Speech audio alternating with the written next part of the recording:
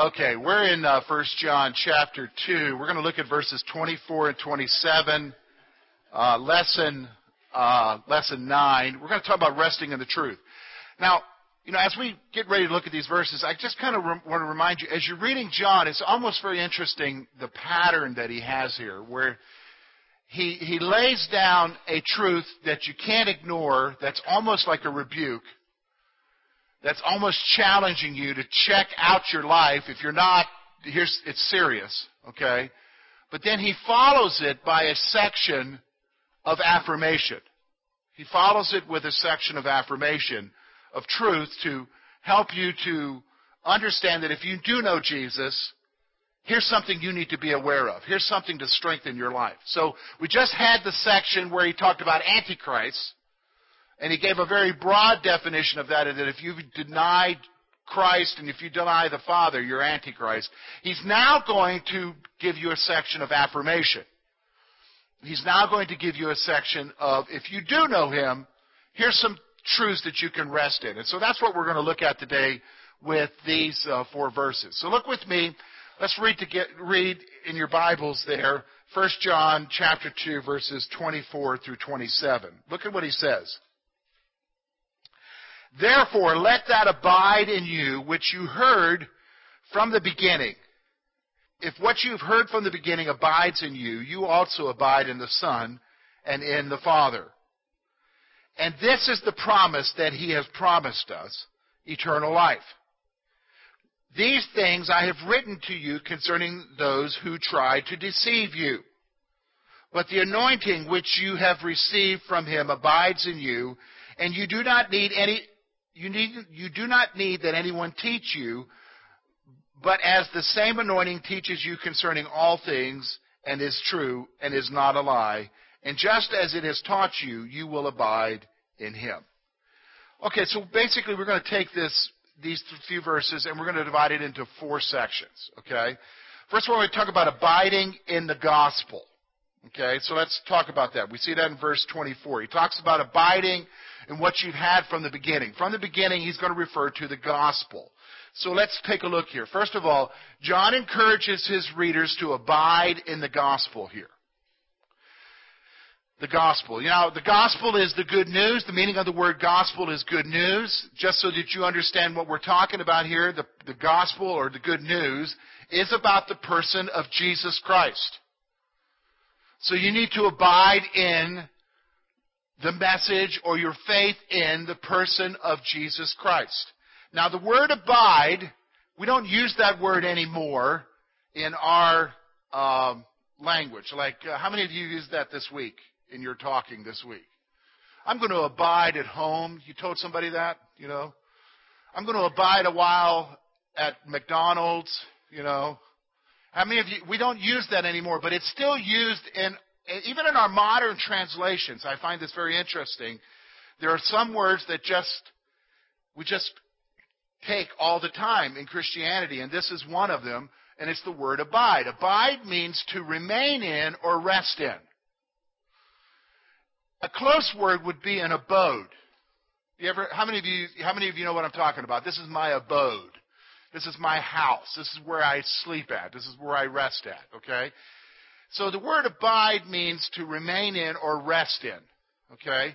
So from the beginning refers to the time that they responded to the gospel. So he's saying if you abide in that which you've had from the beginning. So if you're abiding in the message, in the faith that you had from the beginning, when you first became a Christian, when you first became aware of the gospel and responded of who Jesus Christ is, he's making the encouragement here for you and I to abide in, to remain in, to rest in that message.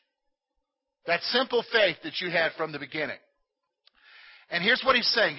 It brings about an assurance in our life. So the gospel rests in their lives as the basis for the relationship with God. So look what he says there, verse 24. But let that abide in you which you've heard from the beginning. If what you have heard from the beginning abides in you, you also will abide in the Son and in the Father. What's he talking about here?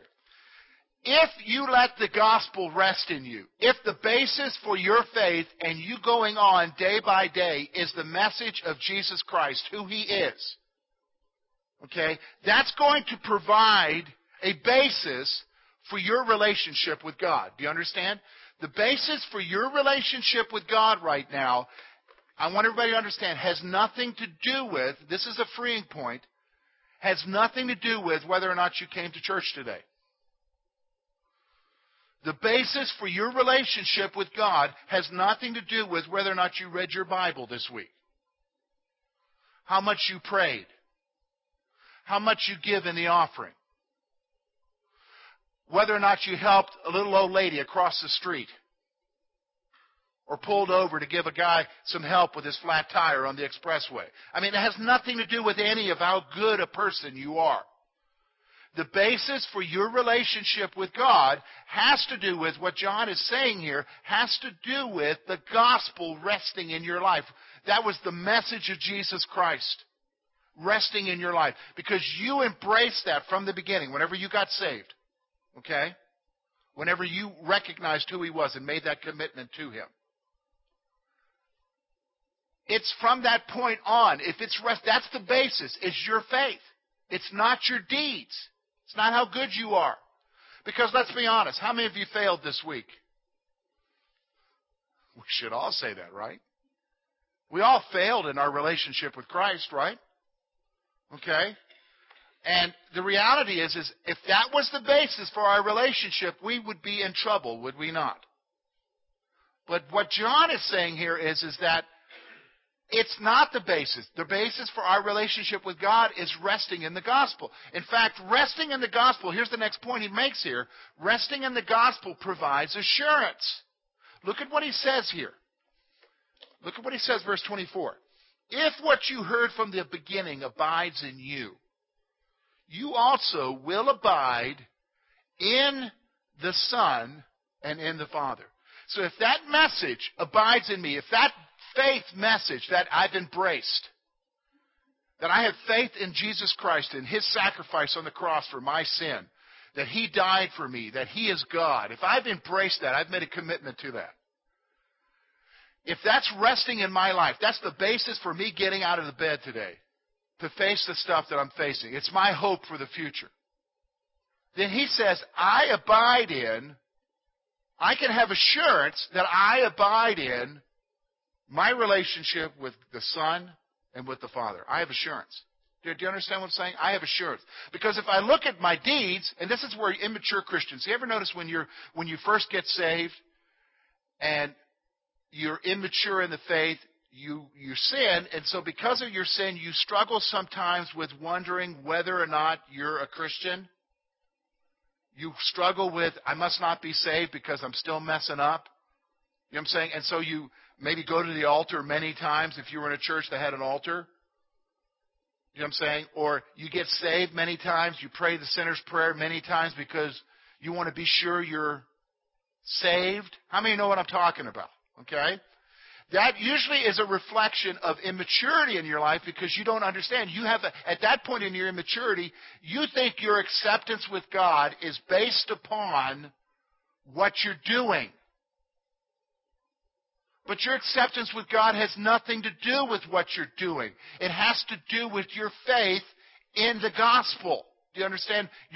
It's what's resting in you from the beginning. Does everybody understand what I'm saying? I want to make sure that I'm hitting you where you're at. Okay? If you don't understand, say, I have no clue what you're talking about. Okay? Because I want you to grasp it. This is the point he's making here. He wants us to rest in the gospel.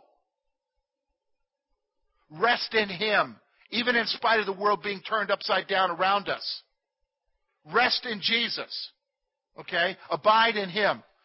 Because here's what he's going to say. The promise, that abiding is also because we've got a promise in front of us, which we see in verse 25 now. Look at verse 25.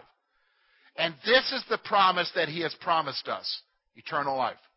Rest in that gospel. Rest in that message of Jesus Christ. Have faith in that because this is the promise He's telling us. Here's a couple things I want you to see.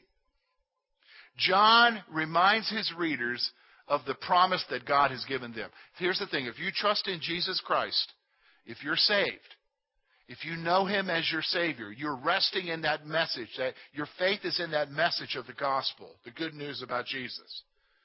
You've got a promise that was given to you by God. That's the point He's making here. You got a promise. You don't have to worry about it. You don't have to wonder.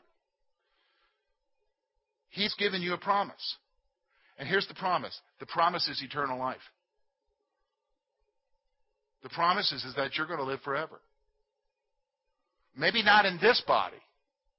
Thankfully not in this body. Okay? Thankfully we're going to get perfect bodies. Isn't that going to be wonderful? We're not going to have to worry about gray hair anymore. Okay? Or it falling out. Or what the scale says. Okay? That's not even going to be an issue in heaven. But the reality is that we have eternal life. We're going to live forever with God. Do you understand what I'm saying? In fact, if you go over to John chapter 17, John tells us the prayer of Jesus, the high priestly prayer of Jesus in John chapter 17 when He's in the garden praying. John records, and this is that eternal life, that relationship with Jesus, knowing God and His Son. That's what eternal life is an eternal relationship with the living God of the universe. Isn't that awesome? That's an awesome thought there. So then we go on, and again, he's going to stop for a moment and say, listen, this is why I'm writing you. Verse 26, look at this. He says this, the purpose for writing. These things I have written to you concerning those who try to deceive you. So here's what he's doing. John once again expresses his purpose for writing them. So he's affirming them. He's saying, look, if you're resting in the gospel, you've got assurance. You're okay. If it rests in you, you have that relationship. And you have that promise. And this is why I'm writing you. I'm writing you right now because I want to remind you of these things. But I'm also I want to do one other thing as I'm writing you. And here's what he's doing. He wants them to beware of those who would try to deceive them.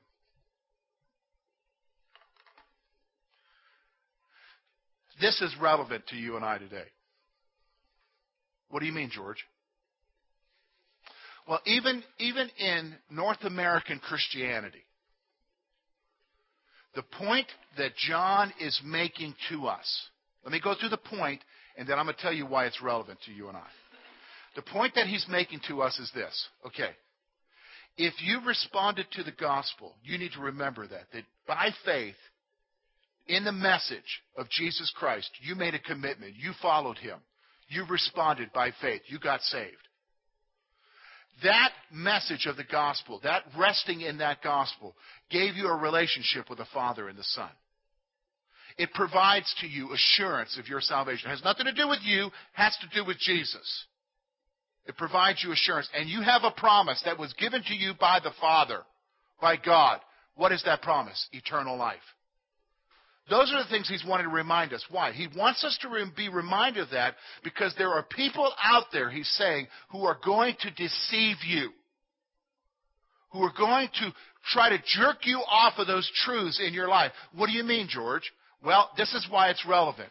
Because today, folks, you can go to churches, even if they're named the right thing, if they say Baptist or Methodist or whatever, and they could be, whatever. They can say church on it, all you want, and they could be some guy who's really teaching from the truth. But here's the thing.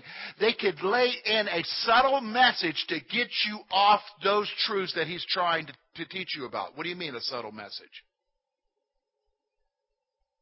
Legalism. Where if you're not doing the right things or dressing the right way or going to the right places or speaking the right way, do you understand what I'm saying? You now are told that maybe God doesn't accept you. Now, they don't say that out loud, but those of us who've been there, maybe they do say it out loud.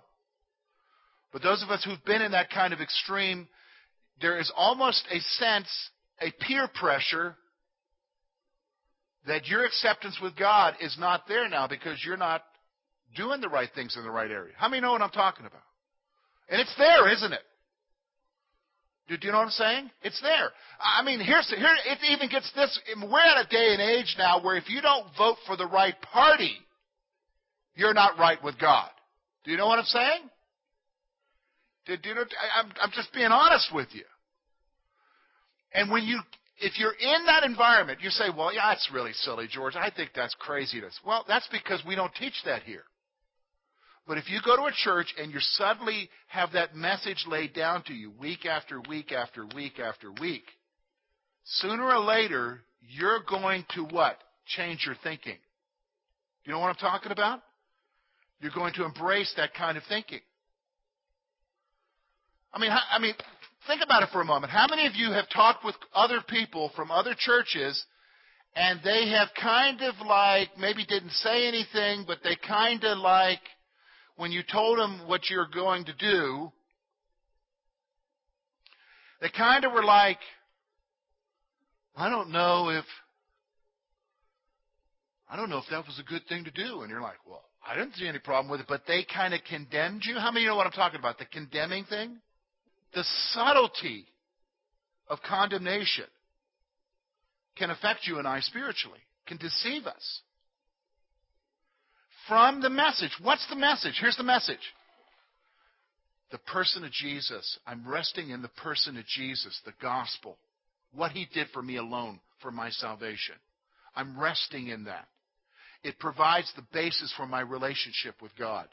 What he did provides the relationship for my relationship with God. It provides my assurance. It is my promise that he gave me of eternal life. Any of the other stuff had nothing to do with it. Do you understand what I'm saying? This is the point I want you to see here. All right, let's go on here. He goes on now, and he's going to talk about the anointing. You don't need to be deceived, and a safety net that he gives you for the deception in your life is the anointing. He's going to talk about the anointing now. So let's look at verse 27. But the anointing which you have received from him abides in you, and you do not need that anyone teach you, but as the same anointing teaches you concerning all things, and is true, and is not a lie, just as it has taught you, you will abide in him. Okay, so let's talk about the anointing. First of all, the anointing refers to the receiving of the Holy Spirit. The anointing refers to the receiving of the Holy Spirit. When you came to Jesus Christ, when you embraced that gospel, when you by faith made a commitment to follow him, and you prayed, at that moment, the Scripture tells us, you received the Holy Spirit in your life. Do you understand what I'm saying? God's Spirit entered into your life. Now, I don't understand how that happens, what takes place. I just know that the Scripture tells us that you were anointed with the Spirit of God. Okay? John is using the word anointed.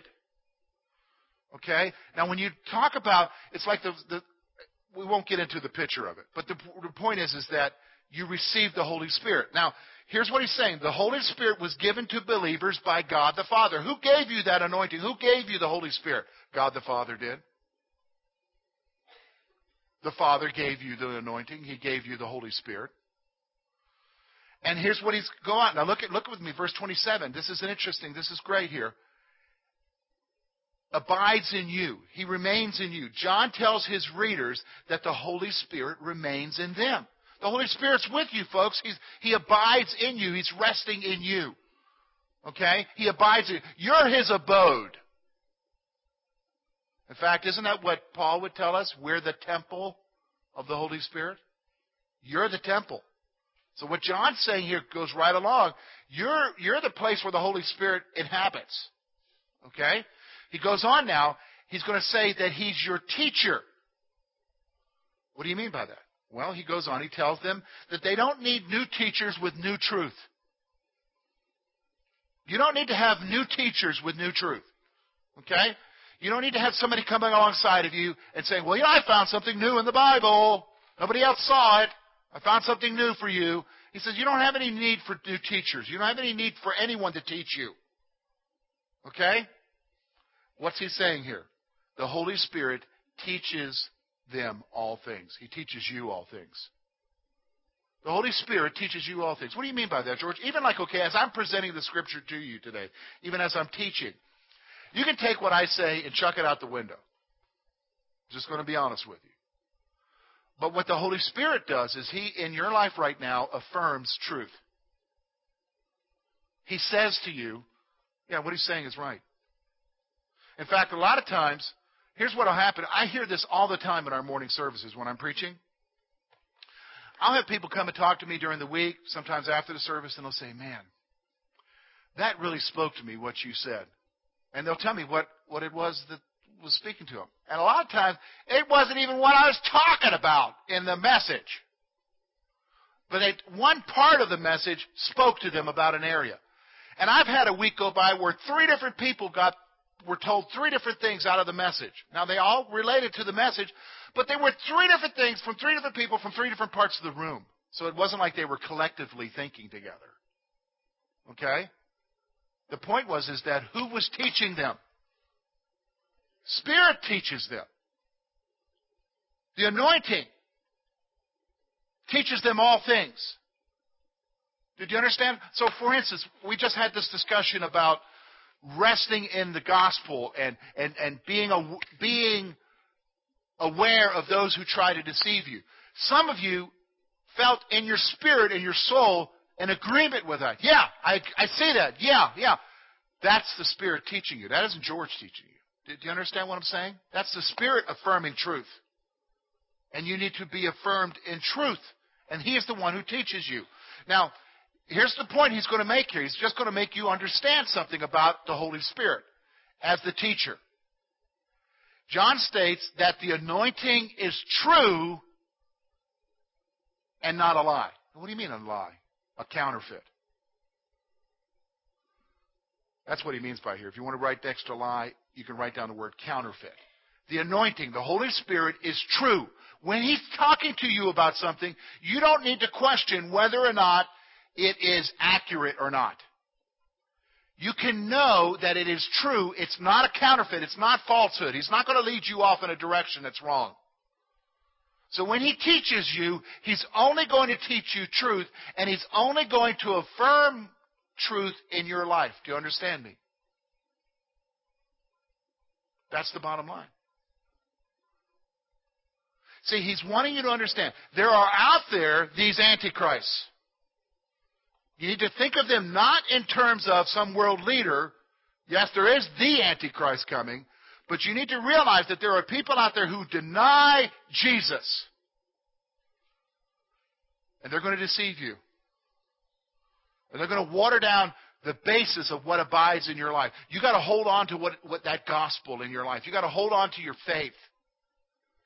And realize that it's the basis for your relationship with Jesus and the Father. It is the basis for the promise that He's given you. And you've got a Holy Spirit who lives with you, an anointing, who teaches you. And what He tells you is truth. It's not a lie. It's not counterfeit. He's not counterfeit. This is the point John's making here. What an affirmation for our life, isn't it? So let me ask you a question. You're struggling. You're dealing with stuff in your life. You want to know what to do. How many of you pray prayers like this? Spirit, tell me what to do. Teach me. Show me. How many of us do that? If I'm honest with myself, if we're honest with ourselves, we probably do it very little. And what we ask is, Google.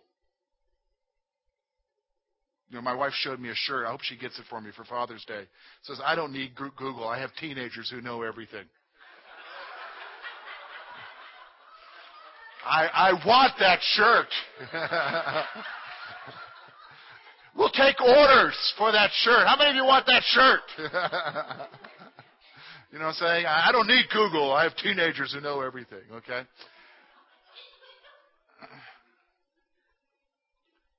You've got the Holy Spirit. You don't need to struggle.